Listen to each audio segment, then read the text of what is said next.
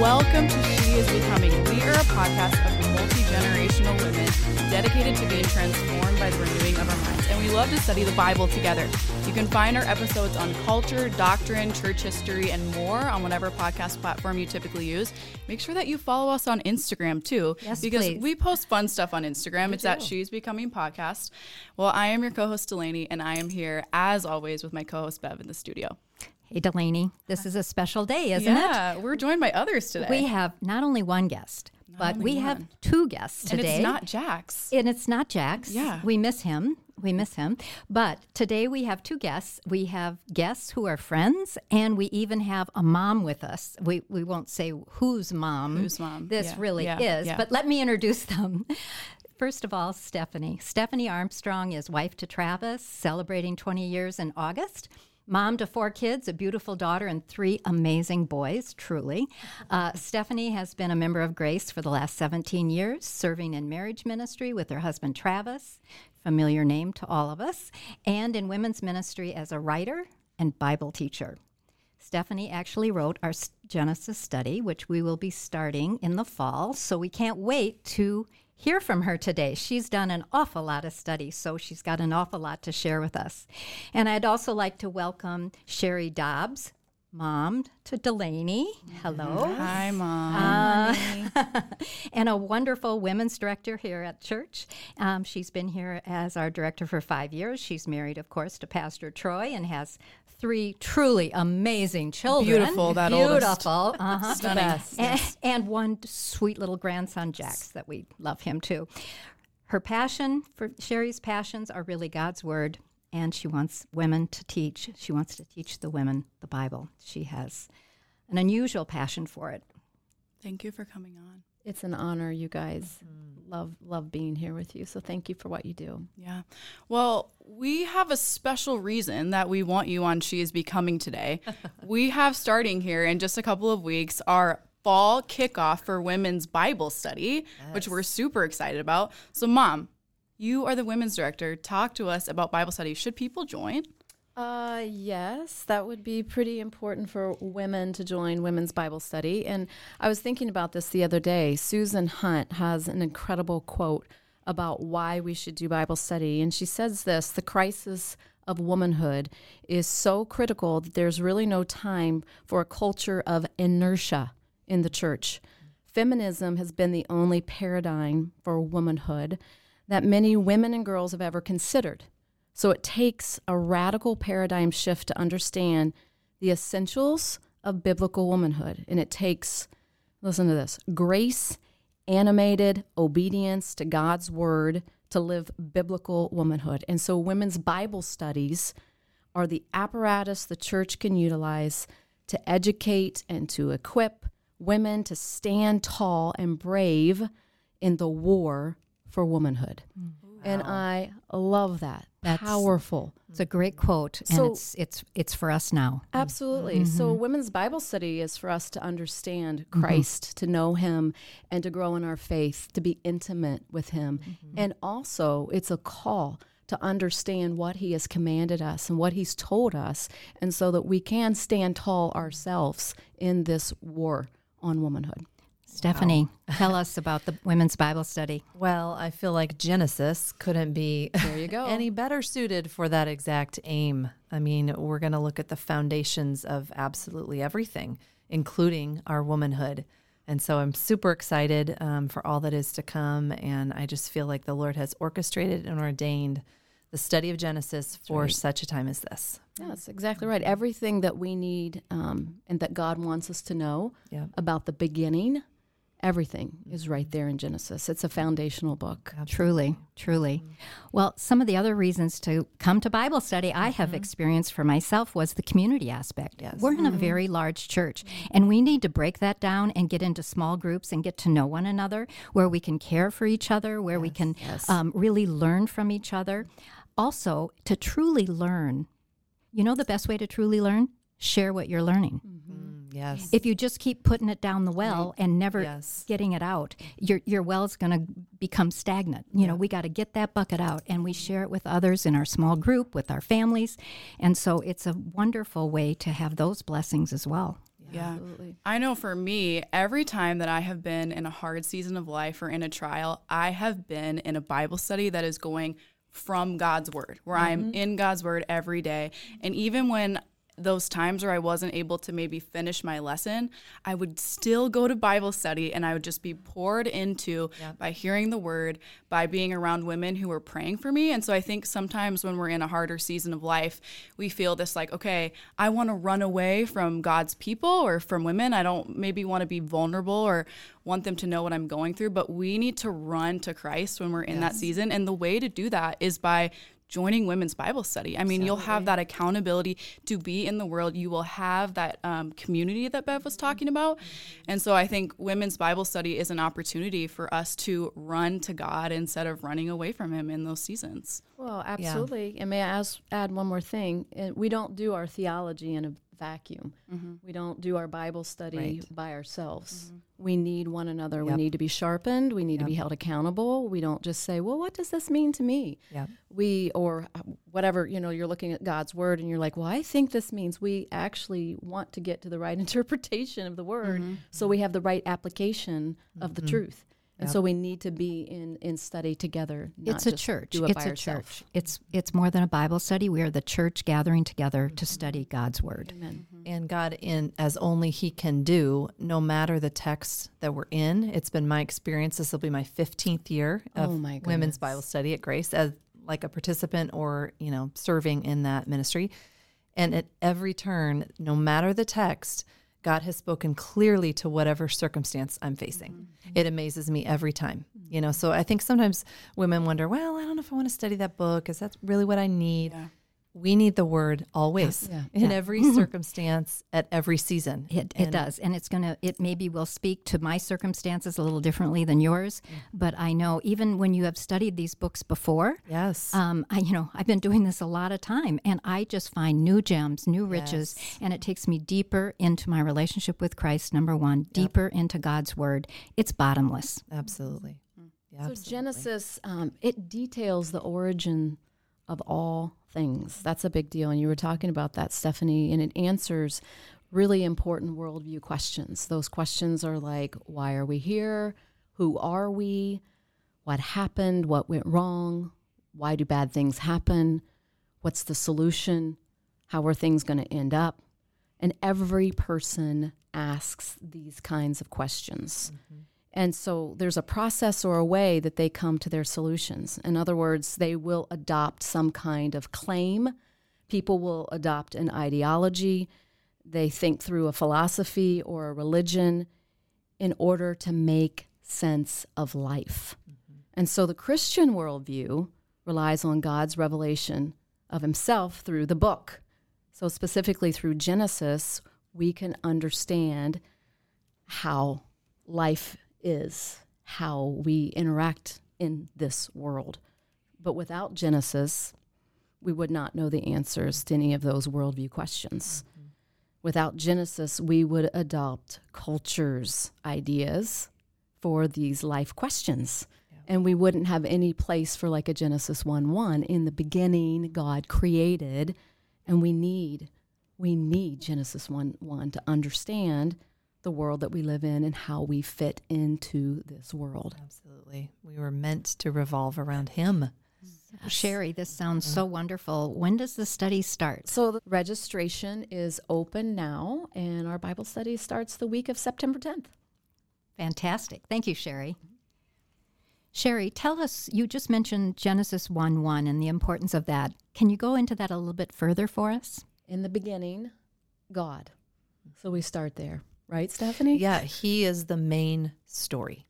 We are secondary, right? And so this is about him. And so it's super important that from the beginning we recognize he was. He is pre-existent. And so, those first 4 words of the Bible are significant and not to be missed. Yeah, it starts us off with a biblical worldview that there is a creator. And that he is the creator. He is the existing one. What happened before the world? What happened before time, space, and matter? God.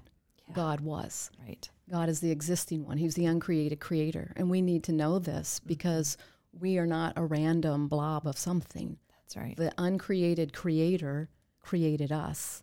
And just for that mere fact, I have value. We are valuable because we have a creator, and I'm his creation. 4 words. Look at the truth in 4 words. What a sampling of what Genesis has ahead for us. Yeah, that changes your life, doesn't it? Just those first words. Yes, yes. Yeah, it's been said the most important thing about you is what you believe about God. So you've got to start there. Absolutely. Yep. One of the things that I'm really excited about for this year is that we are going to be in Revelation for Sunday morning, and then we're going to get to be in Genesis for Bible study. And we just did a whole episode on this, Bev, but the connection between Genesis and Revelation is truly amazing. It really just shows you how this could only have been written by God. Absolutely. Like, they're bookends. Right. They are bookends, and so many of the themes and the pictures and are just connect with Genesis. So you see, it's one book written by the same author. Yeah, it's one big, grand, unfolding story. So as you're studying Genesis in your Bible study, you're going to be making those connections. You're going to be seeing those connections with Revelation. Yeah. And that's going to be thrilling. Honestly, it's thrilling. Isn't it, Delaney? When we did the podcast on that, it was thrilling. So I think you're going to really enjoy that. And so many things that we talked about in Genesis, like that we see in the book of Genesis, we will see unfold throughout Scripture and then especially in Revelation. And so you're kind of getting a full picture of God's Word in a really unique way. Like, what does it look like at the beginning? And then what does it look like at the end? Yeah. Absolutely. Like, I love how you wrote that line that we're going to meet the serpent slayer. Yes. So there we have the very first mention of the gospel and Jesus Christ in Genesis 3:15. Amen. Amen. And then, we just begin the long story of redemption, right? And God bringing his people back to himself begins in Genesis. So, it brought me to tears many times writing, to be honest with you, to see the origin of something, knowing that there's a resolution to it someday. And that's so satisfying. It is. God made us a way where we want to wrap things up. We want to know that someone's in control, that this has an ultimate outcome for good. Yes. We need to know that. And we're never going to know that without knowing the beginning and then knowing the end. Absolutely. Truly writing and studying and reading Genesis, just immersing myself in it, I was struck by what a comfort it became to me. It became a daily comfort, especially as culture and society and just our world in general feels like it's spinning out of control more and more every day, right? Feels chaotic at every turn. And I would go to the Word and get in Genesis and be comforted by there's a designer for all of this. There's a plan. This is actually not out of control. And not only is there a plan, there's a sovereign God over all of it. And he is working and he is moving and he has an end in mind. And so I'm excited for women to jump in because I think you're going to find there's such peace in understanding more and more about who our God is and how great his love is for us. And it's a perfect place if you've never been in a Bible study. Yes. I mean, Yes. goodness sakes, you're starting in From Genesis. the beginning. So for women out there that are like, I don't know, I've never done a study, I don't know, start in Genesis. Yes. And this is the beginning. This is the first book. Absolutely. And we start in the garden. And then if you're coming to services, then we end back in the garden. Back in the restored garden. The restored And garden. it's spectacular. Absolutely. It's spectacular. How good is God to orchestrate this for us this year? Yeah, truly.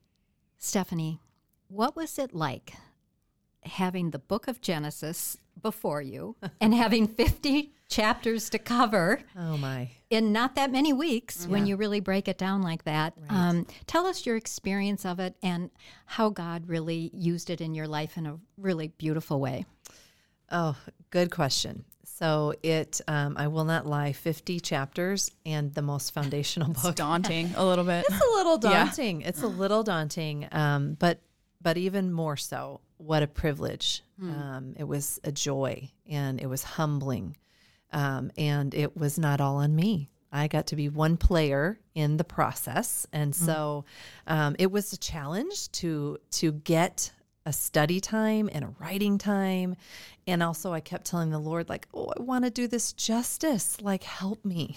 And so I would say he was more than faithful to take my chunks of time throughout the days and the weeks and begin stringing lessons together that I could then send to a team who would edit, who would contribute. I am one of several players in this. Good safety net. How wise. So How protective. Wise. It's yes. So it's a it group was effort. It was beautiful. It was overwhelming at times, but in a sweet way. And it was incredibly satisfying also to see that this thing that felt like this huge task, he just helped me and met me daily and weekly to break it down and to get through it. And I was telling Cheri at the very end, like, I don't want to be done with Genesis. I just met the Lord in Genesis, and I fell in love with the stories of these real people, men and women, and I identified in their struggles and their suffering, and then I was awed by God's like grace and mercy again and again and again. And so it was beautiful. It was beautiful. Yeah. And wow. I mean, that's like a book you'll remember forever. I'm like, that like leaves an imprint on your heart when you spend that much time in one book of the Bible. Yeah. I mean, there's no way it can't transform you. Absolutely. And I know Stephanie is a writer. Yeah. Yeah. She has, that is a By gift. God's grace. Yeah. Yeah, by God's grace, truly. It's a gift from Him. And you're using it to God's glory and to bless your church. Yeah.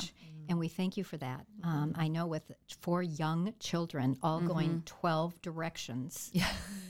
Yes. I wrote sometimes from my car at the baseball field. My Women porch, need to hear my this. deck. Yeah. We need to, Yeah, I mean, it's real when life. is life? When are we ever not busy so we can serve the Lord? Right? 100%. Yeah. It was never an uninterrupted time, I'll tell you that. But sure. But here's another nugget. For every hour he gave me in study, and I would say the same is true whether you're writing or just studying or just reading. It takes both. It takes both. He would also give me opportunities with my kids to parrot back what he was just teaching me. Right. So Important. it is such a beautiful thing. He doesn't waste that time ever. And we are charged with not wasting that. So everything you're learning, I would encourage you to tell somebody, whether it's your child, whether it's a neighbor who's having a rough day, whether it's a family member, whatever. Don't keep it to yourself. But that's part of how we also process and grow. And learn. Yes, Right. absolutely. I think those are called holy interruptions. Oh, amen. Well, you started talking about like how just the people in Genesis and just what an impact just hearing about their lives was. So let's start talking about some of them. I want to start with Noah. Okay. What kind of man was Noah that he could execute God's plan to build the ark? I'm sure he felt crazy for a little bit there. Yeah. I mean, I think one thing that when I think about Noah, you also have to think about what was happening in Noah's day in order to really appreciate how God used Noah.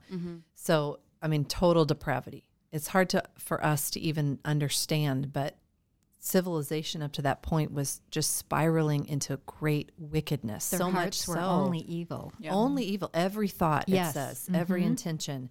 And so Noah, it says in verse 8 of chapter 6 that Noah found favor with God. And that really is a reference to God's grace resting on Noah. His grace came first. And then it says that Noah was a righteous man and he walked with the Lord. And, that is only he and Enoch are described as 2 men who walked with the Lord. It insinuates a close, intimate fellowship, a communion with the Lord. And we read repeatedly in chapter 6 that Noah did all that God commanded of him. And so by God's grace, Noah was enabled, his faith and his righteousness and his obedience to God's word were part of why God chose him to build the ark. Like he was, he operated with integrity. He followed God's instructions to the T at a time when literally no one cared or listened or followed God's word. And because of that, he and his family were saved. And so I think, Noah wasn't perfect also, though. He wasn't saved because he was righteous. He was saved by God's grace. And Noah's a good example of how we see real faith that produces real works, right? And so I think there's a comfort in knowing that Noah's also just human, like us. And he gets off the ark and things start to fall apart with Noah and his family. And yet God's mercy, God is there. And we see this pattern over and over and over again. And so Noah was a righteous man, but Noah was enabled by the grace of God. Yeah. And Noah would have had to have had such tremendous fear of the Lord to do this task that, I mean, you've never even had water before. Like it's never rained. It's never rained. Yeah. There's no water. You've never heard of a boat to build the first, and not even a little boat, a massive boat. Yes. Where everyone was probably looking at him like, who are you, you crazy man? Like and they the didn't fear listen of to the him. Lord. Right. That he would have, I think doesn't it say they mocked him? Yeah. To the fear of the Lord and that he would have had, I mean, is absolutely. incredible. And I think also we have to remember that sometimes we major on the minors in the account of Noah. And so we think about the animals, which is super interesting, right? That God brought those animals to him. That's important. 2 by 2. Right, 2 by 2. But we can't miss the bigger point, which is the sin was so great. Yeah. It demanded a consequence. God's judgment had to come, but even in his judgment, there was mercy. Yeah. He provided a way out for anybody could have gotten on the ark. Nobody wanted to. Nobody regarded it. And so that is the bigger thrust, is that we see the power of sin and the destruction of sin, and we see how seriously God takes it. And it is, it's an echo to how, sin will be judged in the future as well. Yeah. Sure. And the last days. So there's a lot to catch in Noah. I'm glad that you brought that up because I hear people when they talk about the Old Testament, they'll say, well, the God of the Old Testament is such a violent God. And you think about there's a worldwide flood. Like if you don't know scripture, you can maybe start to kind of go down that route of, okay, well, is he? I mean, he just took out everybody. So I love that you brought that up, that there was still grace in that. Like God gave them an opportunity to get on the ark. Yeah. And there was, here you have a huge message right now of you're seeing this guy build this huge ark. There's your opportunity. And they didn't. Yeah. And so that's their unrepentance. You're always going to see a pattern of judgment and mercy. Yeah. In Genesis. So when his judgment comes, there will always also be an invitation for mercy, an extension of his mercy and grace. What a beautiful thought. Yeah. Can we move on now to either Babel or Babel? How are you pronouncing it? I say Babel, but you say Babel. I could be incorrect. Yeah. Cheri, how do you pronounce it? Babel. Okay. All right. Go. Maybe technically it's Babel. We grew up with Babel. Yeah. But I think it is Babel. So how would you describe the group of people in the account of the Tower of Babel? Yeah, well, I think here we see like a real rebellion in humanity once again. God had given the command that they were to multiply and scatter, and he had purpose and he had intention in that. And instead, they did their own thing. And they decided to band together with Nimrod, of all the people to lead them, right, to build a city and to begin to tout their own accomplishment and to create a name for themselves. And almost with one voice of rebellion, they began doing this. And, obviously this was a direct violation of what God had commanded them to do. And so again, in his mercy, he brought judgment and he came down. And that's important to know. He came from heaven because they could not reach him no matter how hard they tried, no matter how tall they built this thing. Well, we want to build our own way to God, don't we? And it's not possible. And so he reminded them, he said, let us come down.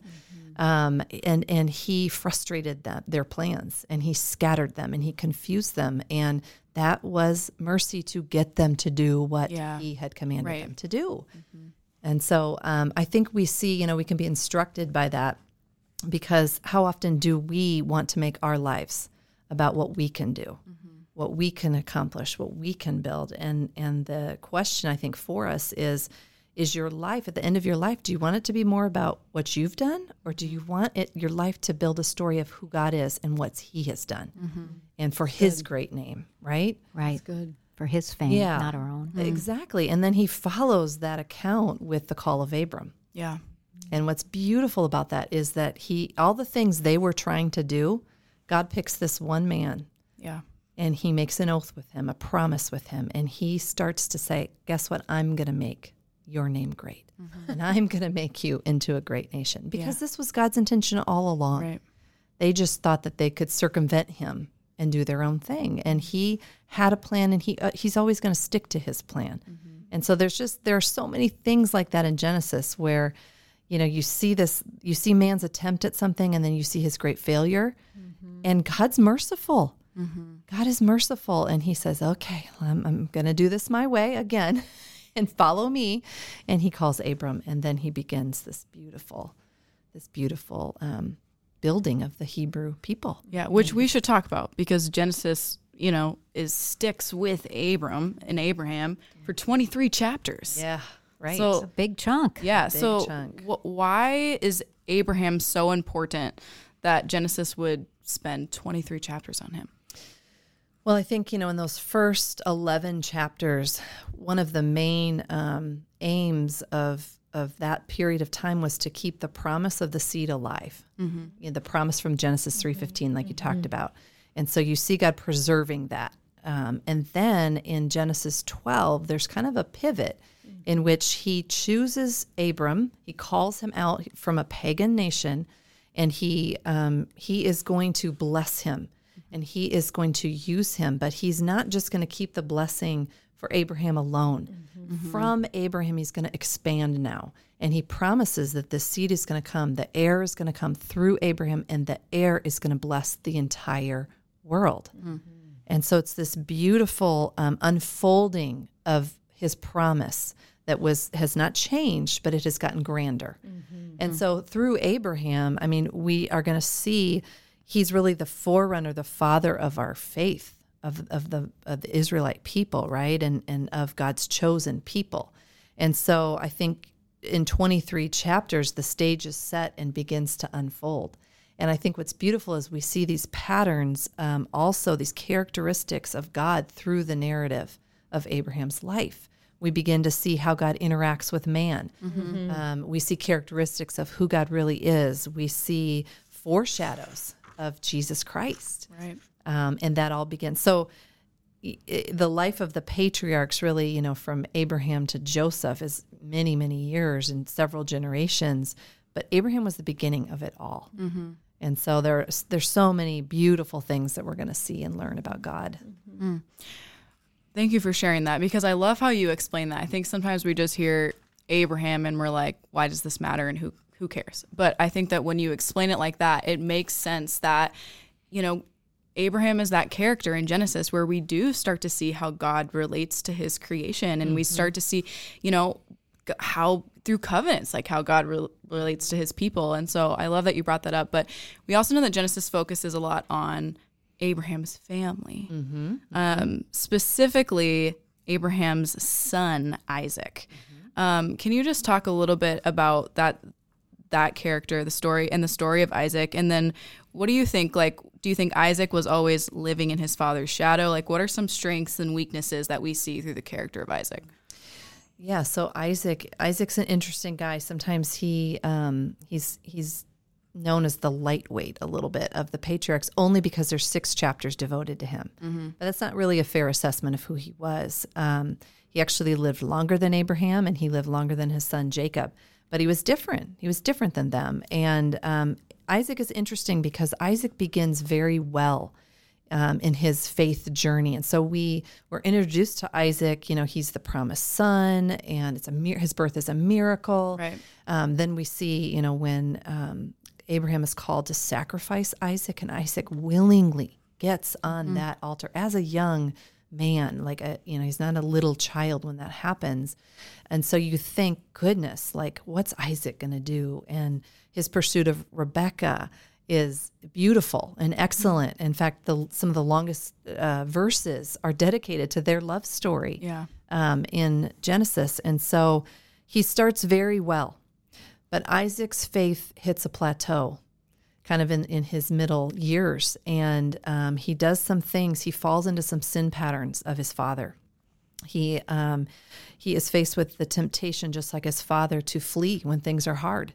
When hard times came, Abraham had a pattern of running to Egypt. And every time he did, it did not go well for him. Mm-hmm. And Isaac has a similar habit. And he also faced his father's temptation to lie, specifically about his wife. Yeah. Abraham did that with Sarah a couple times, and here Isaac turns around and does it and says Rebekah is his sister. And so that was not great. He avoided confrontation. Abraham usually kind of got to the source of things and settled things. Isaac did not. Now, that did produce peace with his neighbors, but Isaac's home was a place of warfare. Yeah, lots of failures at home. And so we see Isaac's story. So this is what I love about studying all of Genesis, is we're going to see through Abraham, through Isaac, through Jacob, through Joseph, and then lots of other characters in there too. We're going to see that believers are different, and we all face different trials, and we all have different strengths and weaknesses, right?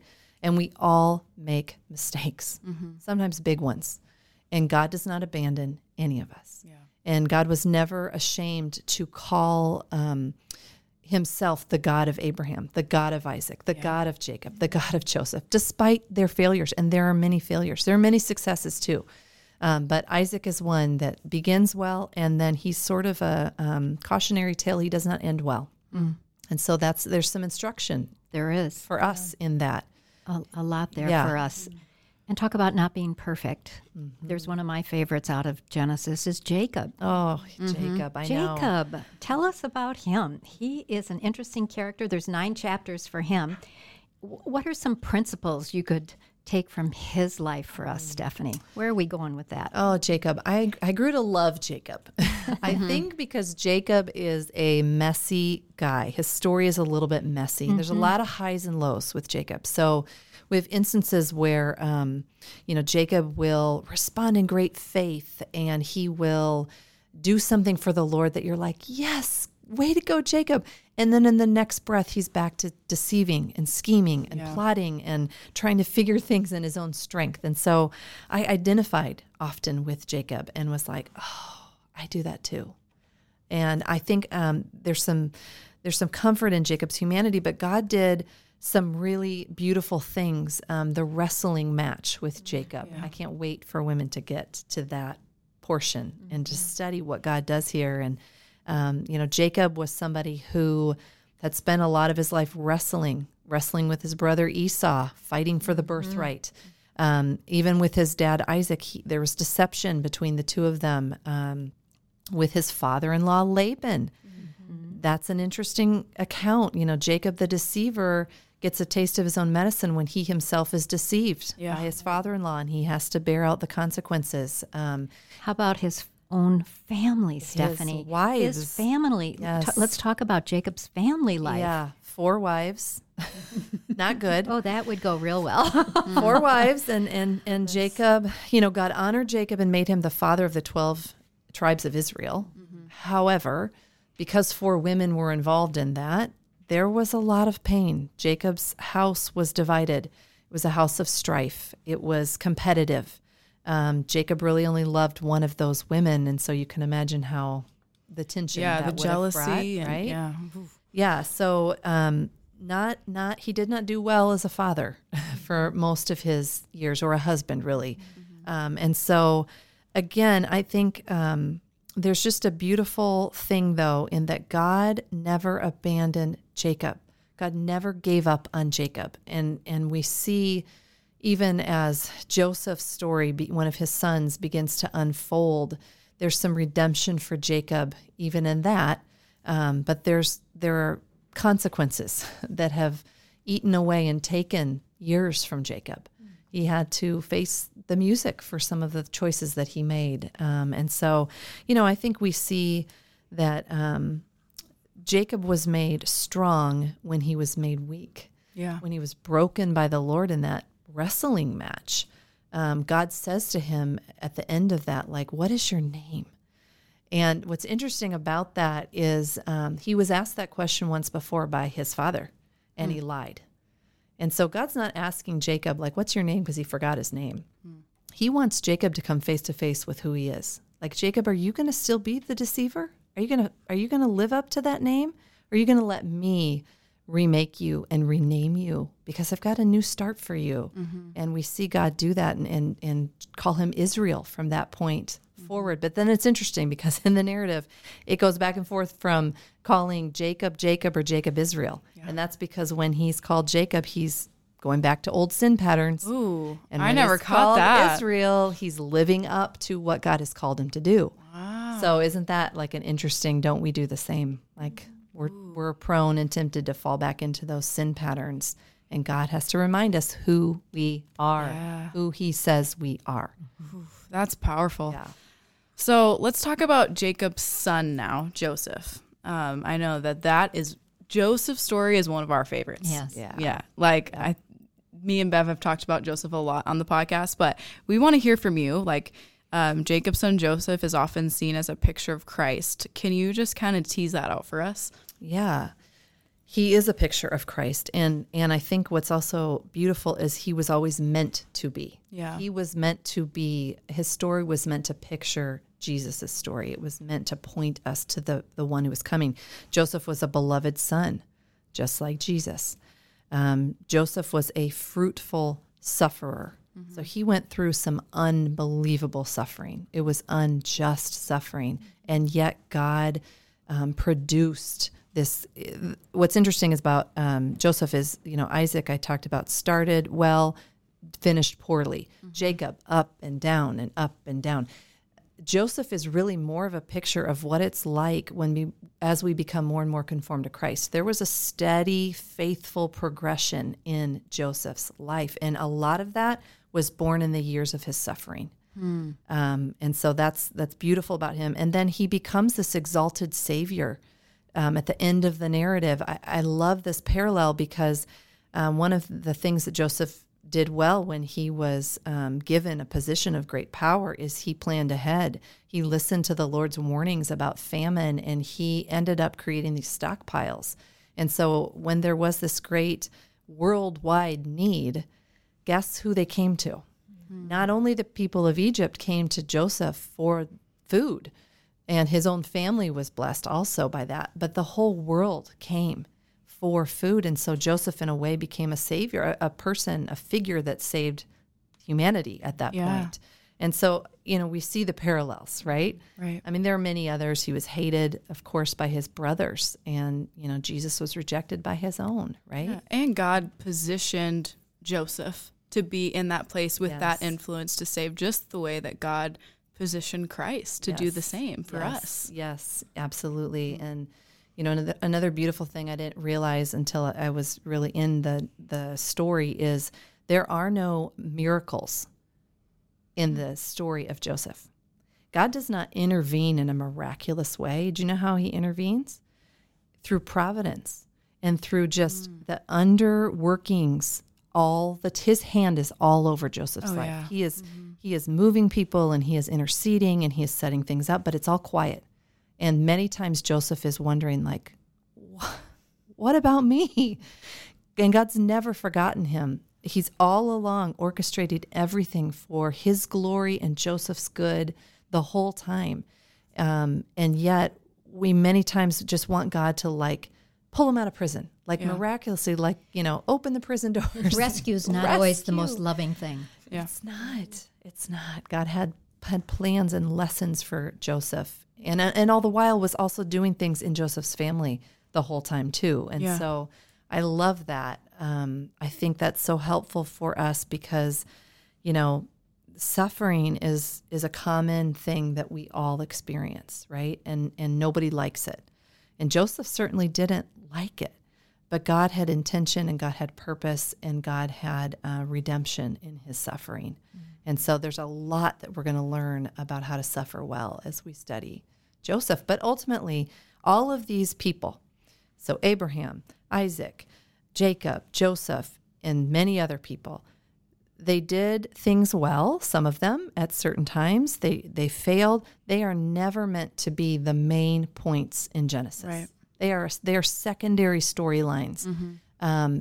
Always and forever, Genesis is about God, and it points from the beginning to the end to the promised Savior who will one day come and save the world and save those who, respond to him. And so I think, I hope that we will be reminded as we study to, yes, these stories are so good and there's nuggets galore, but always to pull back a little bit and to look up and ask the text, what am I seeing about God here? Because he is the point. Yeah. The most important point. He is. Always. Ooh, always. She's got me excited about Genesis. Oh, me too. Me too. One of my favorite books. I just, every verse is such a treasure. It is. In there. And you've explained it and given us some a lot of things to think about and to look forward to as we study this book. God. Yeah. And I just thank you so much, Stephanie, for your time today. Once again. My pleasure. Thanks for having me. Yeah, we love serving the Lord in this way. And Cheri, so nice to have you with us on this podcast. Yes. Thank and you. If you haven't signed up for Bible study, go sign up. Absolutely. Bev and I go together too. Wednesday nights, I think. So just a Wednesday night plug. There you go. Yeah. Well, thank you guys so much for being on. We just love both of you, and we just thank you for your ministry and for serving the women at Grace. We are just truly blessed by you. Bev, will you pray to close us? I would love to. Heavenly Father, your greatness is evident when we open your word, especially when we open this book of Genesis, Lord, as the creator, and then as the sovereign God who has the divine redemptive plan for mankind, and how you take us, mankind, men, women, in our weaknesses and use us to accomplish your ultimate purposes. It's a marvelous, marvelous thing. We marvel at you, your greatness, your love, your redemption, and your always present grace. Help us to choose that grace. In Christ's name we've prayed. Amen. Amen. Amen. Well, it was great to be with you, sisters. Join us in 2 Mondays on She is Becoming.